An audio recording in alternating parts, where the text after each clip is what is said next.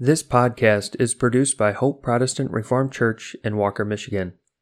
We would love to have you join us at one of our church services on Sundays at 9:30 a.m. and 5 o'clock p.m. Today's episode features a speech from a 2022 family conference hosted by the British Reformed Fellowship, the topic of which was union with Jesus Christ. We hope you are edified by this content.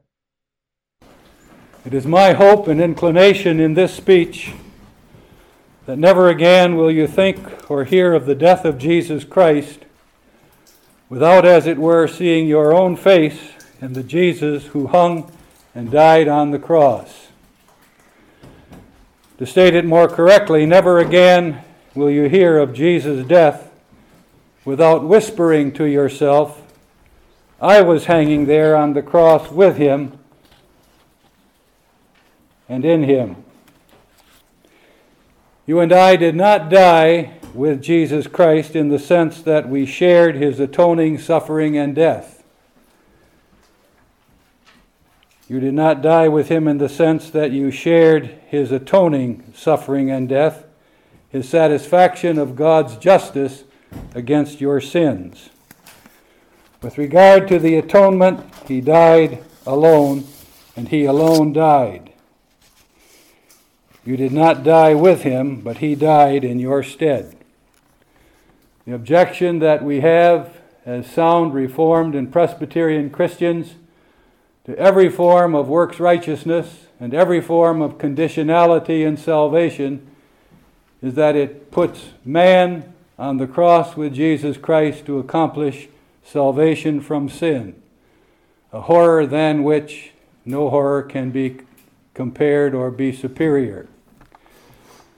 But with regard to the benefits of his death, with regard to your being a beneficiary of the death of Christ, you died with him. And you died with him by dying in him. In this important respect, he did not die alone. He died as the head of his body, a body made up of innumerable men, women, and children. You were there, in that sense, hanging on the cross with him and in him. Whenever you read or hear or think about the death of Christ, you may then, and you must say to yourself with utter conviction, I was there on the cross in him.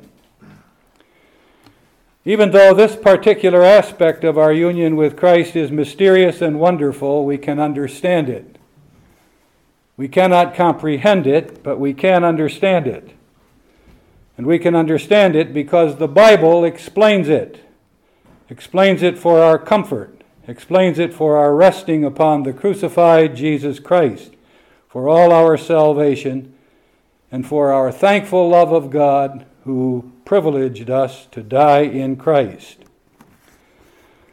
There are clearly and mainly four respects in which you and I died with Christ, four respects in which we have or had union with Christ's death, four respects in which we share in his death today. We died with him first with regard to our justification or being righteous. We died with him in the second place with regard to sanctification or being holy. We presently always die with him regarding the persecution of us. And when we die in the body, we are dead with him regarding physical death.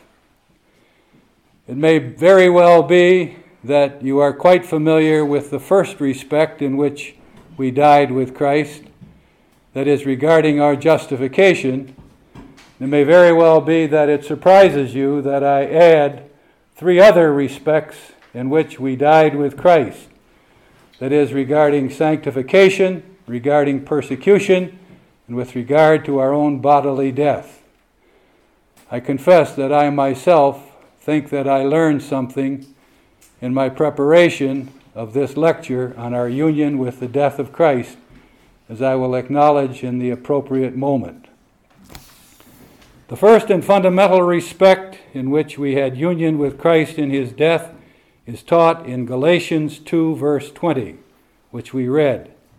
Quote, I am crucified with Christ, end of quote, and what follows, concluding with, quote, the Son of God who loved me and gave himself for me, end of quote, referring obviously to Jesus' death by crucifixion.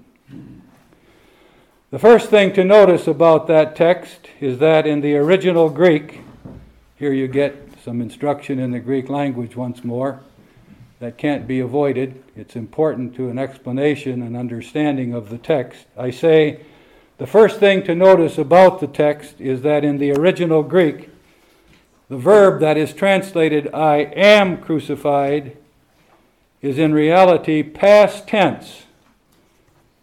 I was crucified. And that on the very face of it should make more sense. What does it mean that I am crucified? But it's understandable, if mysterious, that I was crucified. And that's what the text states. I was crucified with Christ. The apostle is referring to the actual historical crucifixion of Jesus in the past. When Jesus was crucified outside of Jerusalem by the order of the Roman government in about AD 33, I and you and everyone else who now believes in Jesus Christ were crucified with him. We're hanging on the cross with him. He was not on his cross alone. He was not by himself alone. A multitude was with him. The second thing to be noticed from the text itself concerning this marvelous reality is the reason for it and the explanation of it. That is, according to the text, Christ's love for us, which moved him to give himself for us by the death of crucifixion. I only note how great the love of Christ for you and me must be. We measure it by what that love drove him to do, to give himself to the death of the cross out of that love that he had for us. How great is the love of Christ for us. Plainly then, being crucified with Christ was of great benefit to us. He did not give himself to the death of the cross for no reason or for little purposes as far as the benefits of that cross were for us. The benefits, obviously, of the crucifixion of Christ were great toward usward. Plainly also, his giving of himself for us in the death of the cross was not due to us ourselves or to any worthiness on our part. The explanation of his giving of himself to the death of the cross is his act of grace. He gave himself. The explanation is his love for us, for whom he gave himself to the death of the cross. The third important truth about this statement of being crucified with Christ is the context. The entire book of Galatians and the passage in which this statement occurs. The truth that the apostle is teaching and defending is justification by faith alone. How one becomes righteous in the judgment of God. That is, the forgiveness of sins and standing before God the judge as those who have perfectly obeyed the law of God. This is the main truth of the entire epistle to the Galatians. And this is the truth that the apostle is teaching in the verses immediately preceding and immediately following verse 20.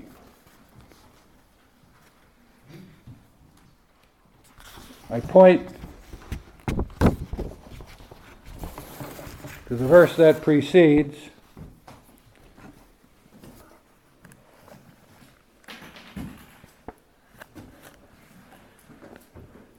in Galatians 2.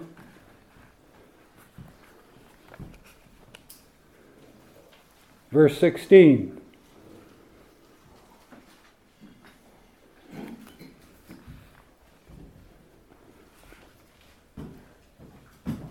Knowing that a man is not justified by the works of the law, but by the faith of Jesus Christ, even we have believed in Jesus Christ, that we might be justified by the faith of Christ, and not by the works of the law. For by the works of the law shall no flesh be justified.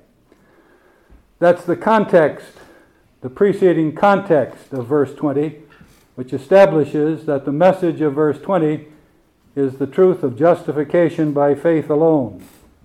And verse 21 also confirms this. I do not frustrate the grace of God, for if righteousness come by the law, then Christ is dead in vain. The second thing to be noticed from the text itself concerning this marvelous reality is the reason for it and the explanation of it. Christ's love for us, which moved him to give himself to death by crucifixion. I was crucified with Christ, therefore, with regard to justification. Our union with Christ is a union for the benefit of justification. We must be clear what justification is. God forgives all our sins. He does not hold them against us, regarding us as guilty on account of them and punishing us for them. That's negative. That's justification in its negative aspect. He does not hold our sins against us and punish us for them. There's a positive aspect to justification, and that positive aspect is that God declares us perfectly righteous as persons who have fully obeyed his law, and therefore rewards us with all the blessings of salvation, including eternal life in the body and in the soul. Justification is the foundation, the basis of all salvation. As we heard this morning, the cause or origin of all our salvation is God's eternal election. The basis of it is justification. This death of Jesus Christ, this crucifixion of Jesus Christ for us accomplishes both our pardon and our status of perfect obedience in the presence of God. I referred in my original speech to a heretical movement that is spreading in North America called the Federal Vision. The Federal Vision, among its other heretical teachings, teaches that Christ accomplished our justification in its negative aspect. He bore our punishment and took our punishment away. But, say the men of the Federal Vision, we ourselves must accomplish our positive justification, that is, our status as obedient to the law of God by our own good works.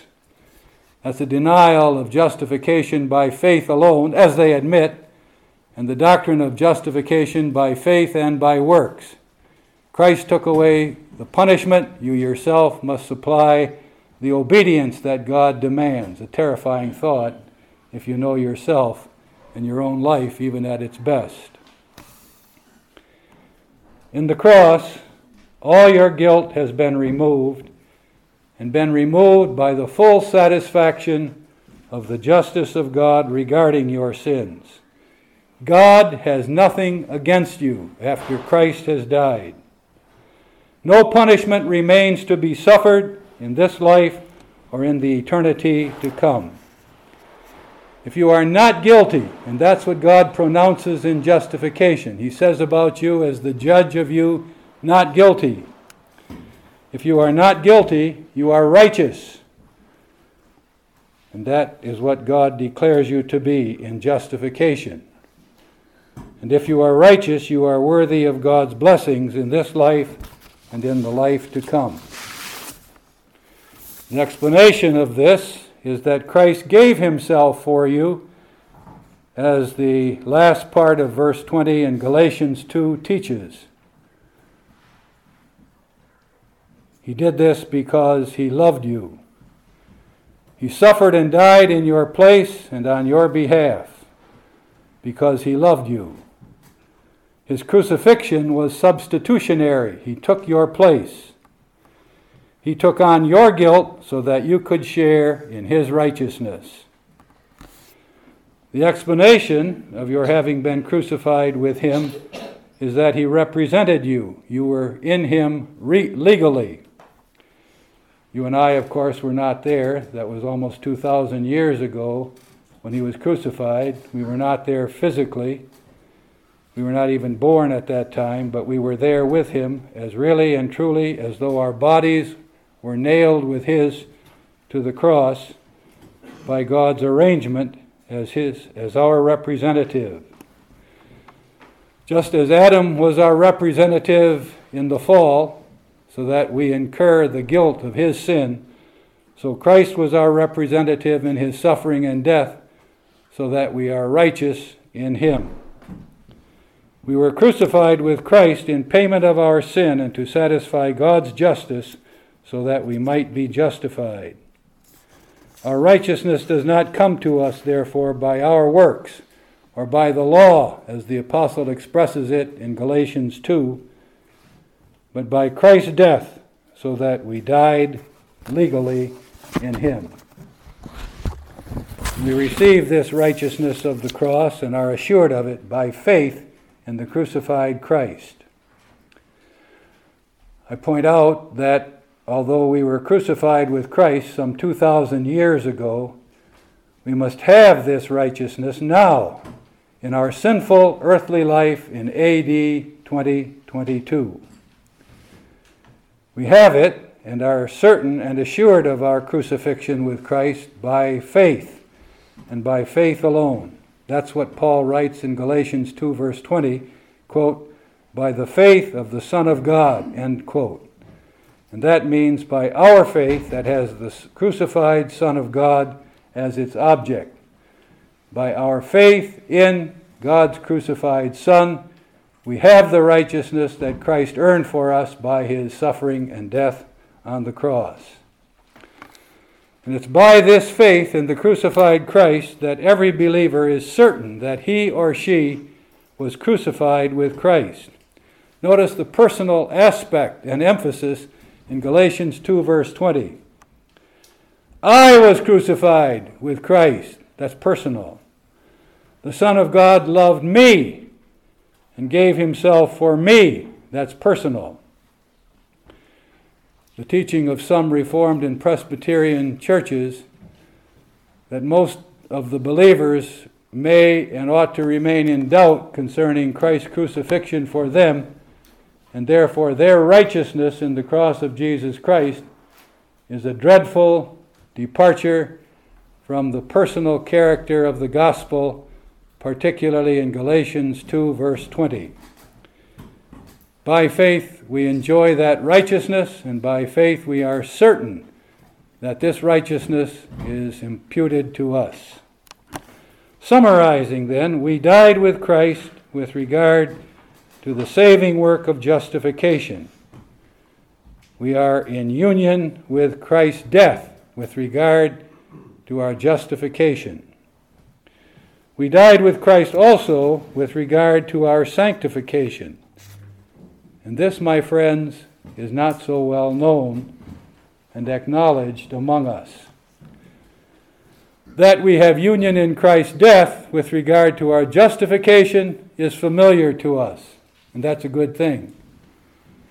But that we are somewhat ignorant or cavalier with regard to our union with Christ's death regarding our sanctification is a bad thing. That we died with Christ also regarding our sanctification is the gospel truth of Romans 6, especially verses 1 through 14, which we have read. Romans 6 begins the apostles' treatment of the grand work of salvation that is called sanctification. Sanctification describes the work of God in Jesus Christ of making us holy. Justification describes the work of God of declaring us righteous. Sanctification has regard to the work of God of making us holy. Holiness is the power of devoting ourselves to God from the heart and doing so by obeying God's law. Here the law comes up as the guide of the thankful life of the justified elect believer. We do not devote ourselves to God by obeying the law in order to make ourselves righteous and worthy of salvation. That was accomplished by the crucifixion of Christ and our justification by that crucifixion. But the purpose and nature of sanctification is that we thank God for His salvation of us by the cross of Jesus Christ. As we read and explain Romans 6, we must remember that the theme of that passage is sanctification, not justification. After God justifies the elect sinner, He also always sanctifies him or her.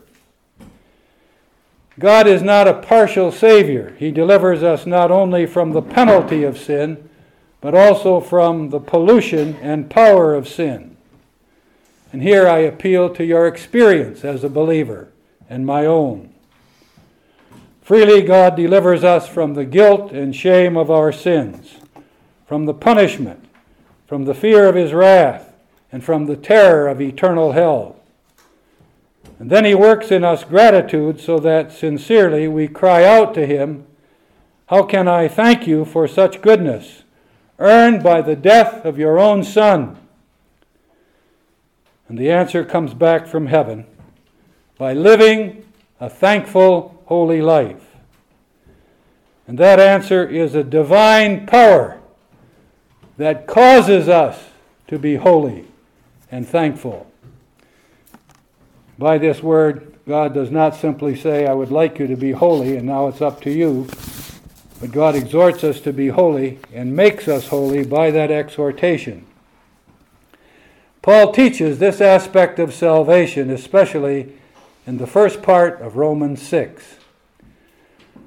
Romans 6, you will have noticed, is introduced by the first verse. "What shall we say then? Shall we continue in our sin? Because we have been justified freely by grace and apart from our works.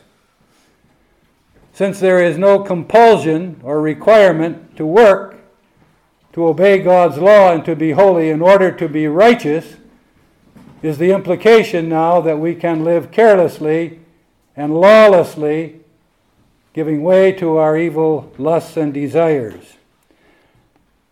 At the beginning of Romans 6, the apostle considers the objection that gracious salvation will make God's people careless and profane. And don't dismiss that danger, and don't dismiss that consideration of that danger, because invariably those who oppose the doctrine of justification by faith alone will charge that this opens up the way to the careless life and the profane life of those who believe justification by faith alone.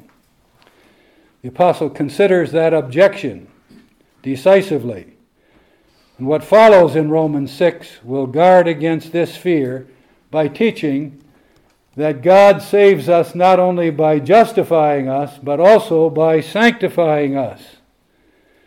Then he goes on to teach as the truth of sanctification the following. Verse 5, "We were planted together in the likeness of Christ's death."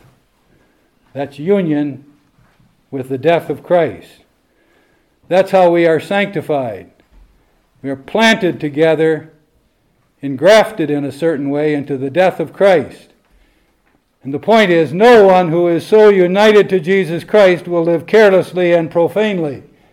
No one who is implanted into the death of Christ will take the position, "I may live as I please," because my justification and basic salvation is by grace alone. We were planted in the likeness of Christ's death. Also in Romans 6, we are told that our old man is crucified with him. Verse 6. And here I must correct the translation of the King James Version, little as I like to do that, similarly to the correction I made in the translation of Galatians 2, verse 20. Actually, the Greek original doesn't read, "Our old man is crucified," but "Our old man was crucified," with reference to the cross of Christ 2,000 years ago. One thing that happened at that cross is that your old man was crucified by Christ hanging on and dying upon the cross. Wonderful things happened at the cross of Christ. I myself was crucified in that cross, according to Galatians 2, verse 20, which we have considered.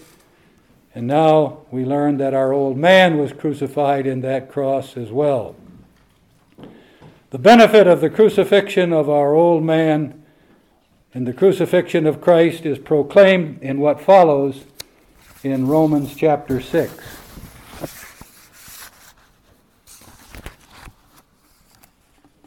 We are freed from sin, verse 7.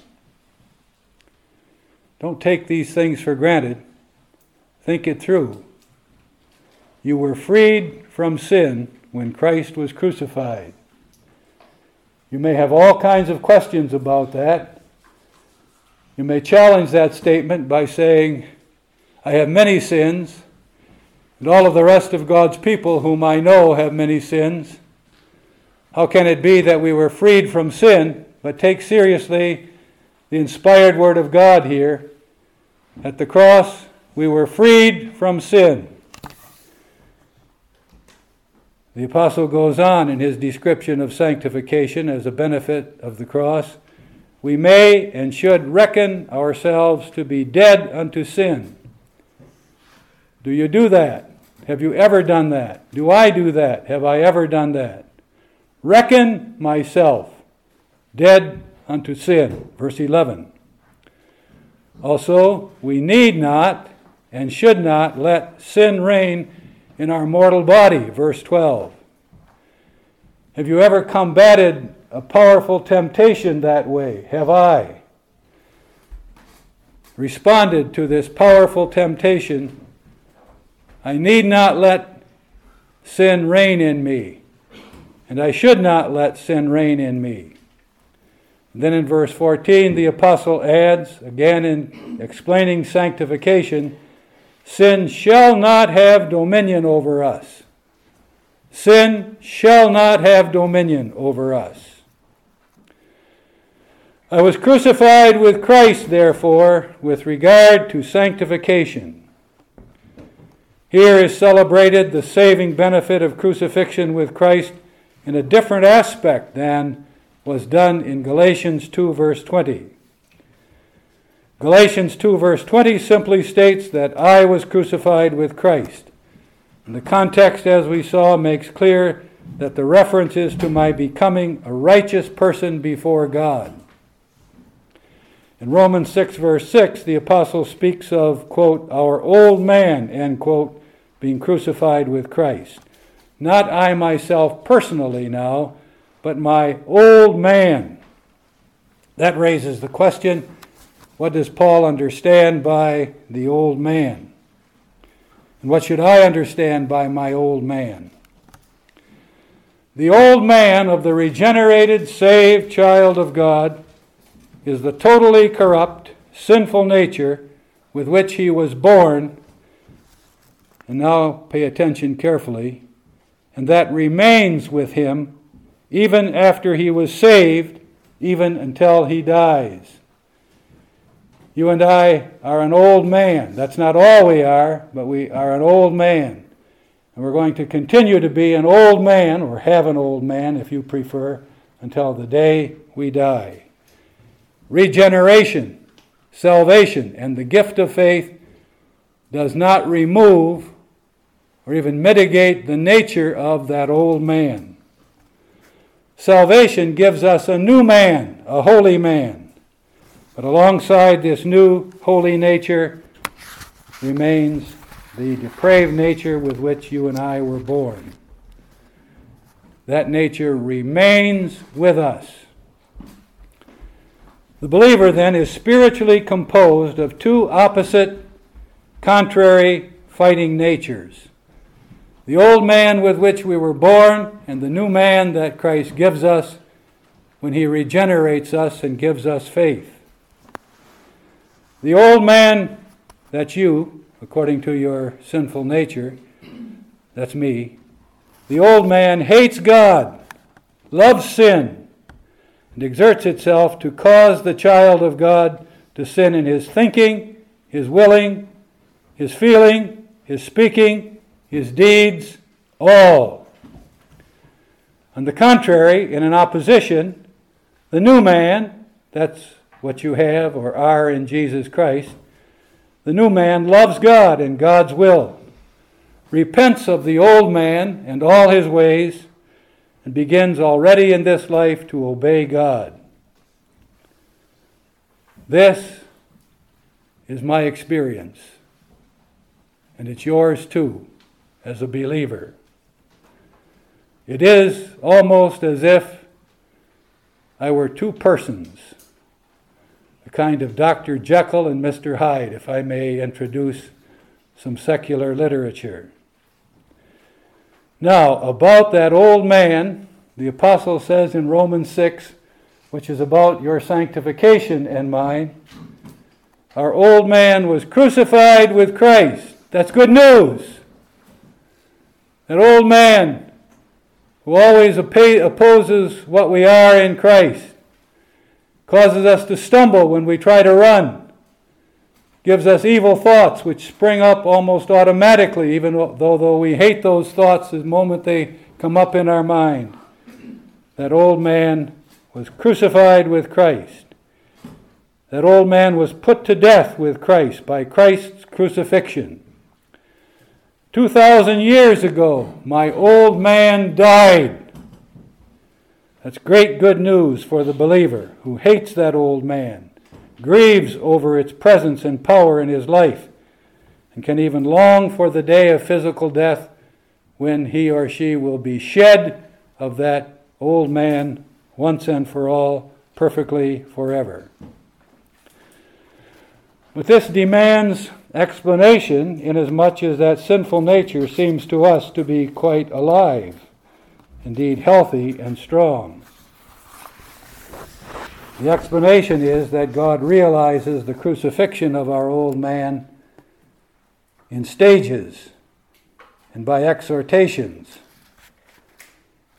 Reckon yourselves to be dead to sin, the apostle says in verse 11.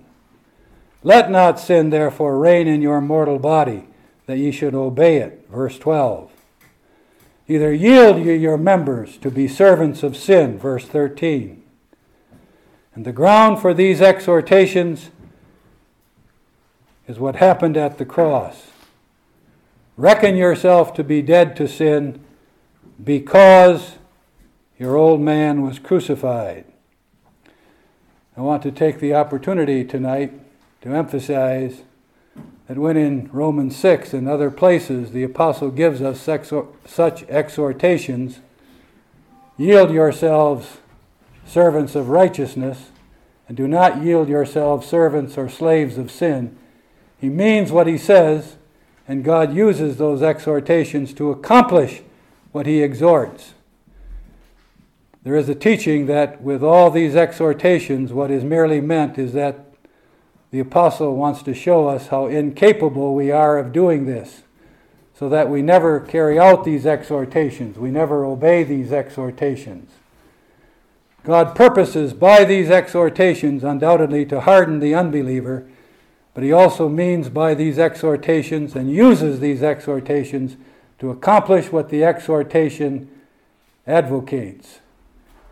The result of these exhortations by the working of the Spirit in the church is that we do yield our members to be servants of righteousness, and that we resist yielding our members to be servants of sin.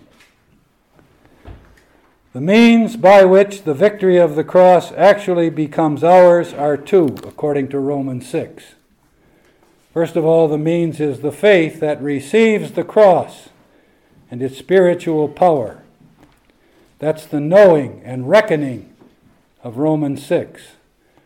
Faith lays hold of the power of the cross and applies it to the old man so that the old man is killed in us. He has a remarkable recovery. You can kill him at one night, and the next morning there he is again, bright and shiny, so you have to kill him again. But by laying hold of Christ by faith, we do kill the old man. That's the power of our actual victory over the old man within us. And according to Paul in Romans 6, the other means is baptism. We have been baptized into the death of Jesus Christ. And the reference there is undoubtedly to the real spiritual baptism, the washing of us in the blood of Christ, but it's to the real spiritual baptism as signified in the sign and seal of the sacrament of baptism.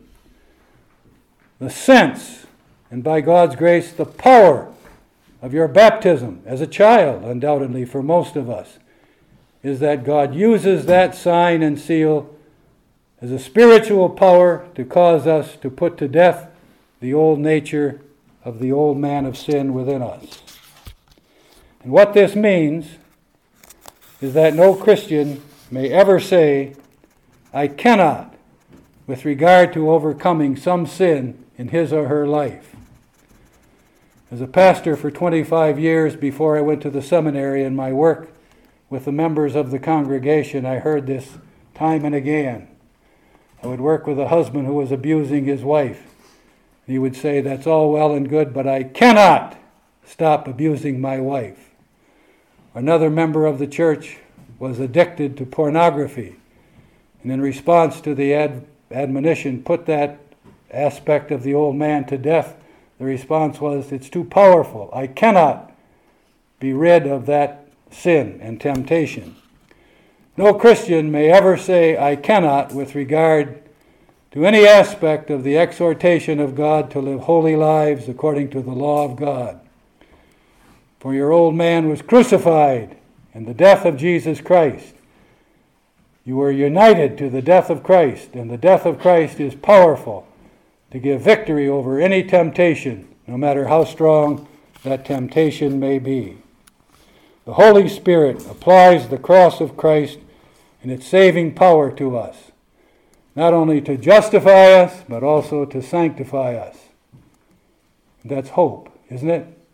When you find yourself in the struggle against some besetting sin that you hate, it makes your life miserable and ruins it, and you know is vile in the sight of God and men, you don't go into the struggle with that old man saying, I cannot, but you have the conviction that the power of the death of Christ applied to that sin is mightier than the power of that temptation and sin itself. There is also another reality of sharing in the death of Christ, which, as I indicated at the outset, is often overlooked. I'm referring to union with the death of Christ as the suffering of shame and pain and loss on account of our confession of the gospel and the truth of Galatians, and also with regard to the living of a holy life.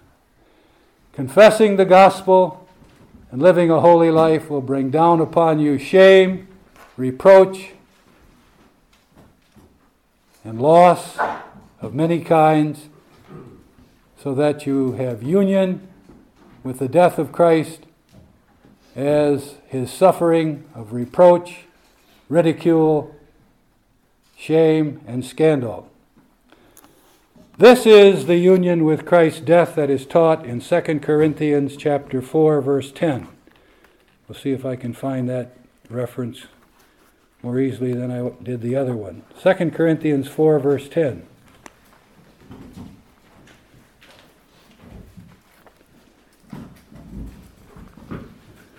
Always bearing about in the body the dying of the Lord Jesus, that the life also of Jesus might be made manifest in our body. That passage does not use the phrase in Christ or the phrase with Christ, but the thought certainly is that we share something in the death of Christ. Quote, bearing the dying of the Lord Jesus, end of quote. The death of Jesus, including all the suffering that led up to his death, was persecution, shame, and pain for our Lord. The very form of his death was extreme shame and extreme pain, the cross. In that death we participate, according to 2 Corinthians 4, verse 10. We bear it about. We bear about the dying or the death of the Lord Jesus. That's a way of saying that in a way we share in that dying. I repeat, it is not as though we share in the redemptive nature of that death, but in that his death was hatred for him and the infliction of suffering upon him and the taking of his life by wicked men because of his faithful witness to God. We share in or bear the dying of the Lord Jesus. Paul speaks in the preceding context of his being troubled, perplexed, persecuted, and cast down. All of that suffering was a way of Paul's dying. And that dying was not merely like that of Jesus dying. It was the dying of Jesus. Take note of that.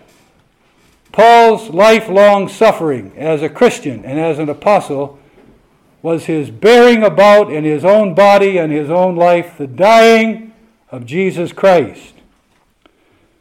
It was union with that dying of Jesus Christ itself, as shared by the faithful apostle for his testimony that God is God. When Paul bore witness to the gospel, it brought upon him opposition, antagonism, and suffering of all kinds. Read the list of his sufferings in the second book of the Corinthians. And that, according to Paul, was his bearing in his own body and soul, the dying of the Lord Jesus. But that kind of dying was not limited to the apostle. It is a reality for every Christian. Look with me at 2 Timothy chapter 2, verse 11. 2 Timothy 2, verse 11. It is a faithful saying, for if we be dead with him, we shall also live with him. Even more plain is a passage from 1 Peter chapter 4, verses 13 and 16. 1 Peter 4, verse 13 and verse 16. If ye be reproached for the name of Christ, happy are ye, for the Spirit of glory and of God resteth upon you. On their part he is evil spoken of, but on your part he is glorified. Yet if any man suffer as a Christian, let him not be ashamed, but let him glorify God on this behalf. Confess God in Jesus Christ and live a Christian life, and you must expect to die continually, always bearing about the dying of the Lord. There's no end to it. There's no let up about it. You will be ridiculed by the ungodly. You will be hated by relatives. In some lands already now, but everywhere in the near future, Christians will be fined, imprisoned, and put to death, especially under the Antichrist. We must not be surprised by this. We ought not to be frightened by this. We certainly may not, for this reason, silence our confession or compromise our living of the Christian life. We must expect this and view it as a sharing in Jesus' own dying. Persecution is the dying of Jesus, always in the suffering of his people. Such is his close, intimate relationship to his people that he dies continually in their dying. And such is the close, intimate relationship of us with Christ that we are privileged to suffer in his death, to share his death in that regard. And this dying is in us, as in him, a victorious dying. Paul says about himself in those circumstances, not distressed, not in despair, not forsaken, not destroyed. My friends, This kind of union with the death of Christ, this sharing in Jesus' death and dying, is an honor. It's union with nothing less than the death of Jesus Christ. We're privileged to share his suffering with regard to its being the conduct towards that Christ on the part of the world and on the part of the false church. Have you ever thought of that? That you have union with the death of Christ and that you share his suffering as opposition to Christ by the world. The last respect in which we are united to Christ's death may be even more strange to you, as it was to me. We are united with the death of Christ in our own physical death. We have union with Christ's death in our life. We have union with that death in our own death. This is the gospel of 1 Thessalonians 4, verse 16. 1 Thessalonians 4, verse 16. For the Lord himself shall descend from heaven with a shout, with the voice of the archangel, and with the trump of God, and the dead in Christ shall rise first. The dead in Christ shall rise first. Not simply the dead, not even dead Christians, not even dead Christians who died once upon a time, but the dead in Christ. The dead who had and who still have some kind of union with the death of Christ. 1 Thessalonians 4, the second part, is one of the most glorious passages in the Bible on the truth of the resurrection of the believer in the body. Union with resurrection is not my assignment at this conference, but the passage also contains the great good news that the believer is dead in Christ at the moment of physical death, and all the while that he lies moldering in the grave. Even though the emphasis in that passage may be on our union with the risen Christ, our union with the death of Christ is implied. Verse 14 begins the passage with reference to the death of Christ. Quote, if we believe that Christ died and rose again, etc. Now I confess that I struggled with understanding what it means that we have union in our death with the death of Christ. I did not see as clearly as I think I see now before what that means. I learned something through this conference myself. What the text is teaching, it's teaching about the dead presently in Christ in their dead state. It's talking about a corpse lying in the grave who had been a believing child of God. That union with Christ's death is not legal. It certainly is not a sharing in his life, because the passage is talking about the dead in Christ. Presently, the dead believer is in Christ. The reference is not to the fact that he died with faith in Christ, but the teaching is that the dead believer is presently dead, and not only dead, but he is dead in Christ. As dead, he is the object of Christ's love in that dead body. And presently, he's being protected by the grace of Christ, lovingly preserved and watched over with a view to the resurrection as a member of Jesus Christ. What this means to be dead in Christ, what this means that you have parents perhaps, and relatives and friends in the grave about whom the text says that they are dead in Christ, may be understood by a strange event in the Old Testament. You can read it in 2 Samuel 21. David killed, or had killed, 2 sons of a concubine of Saul, because the Gibeonites, who had been oppressed by Saul, demanded that this be done in a kind of expiation of the death of Saul.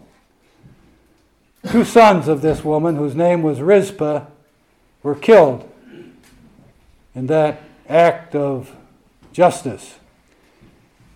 Instead of letting her sons go, the woman immediately took up a position over their grave, and for days and nights guarded their grave, so that the corpses would not be eaten by the animals by day, or by the fowl by day and by the animals by night. There she sat for a long time, guarding the grave of her 2 sons.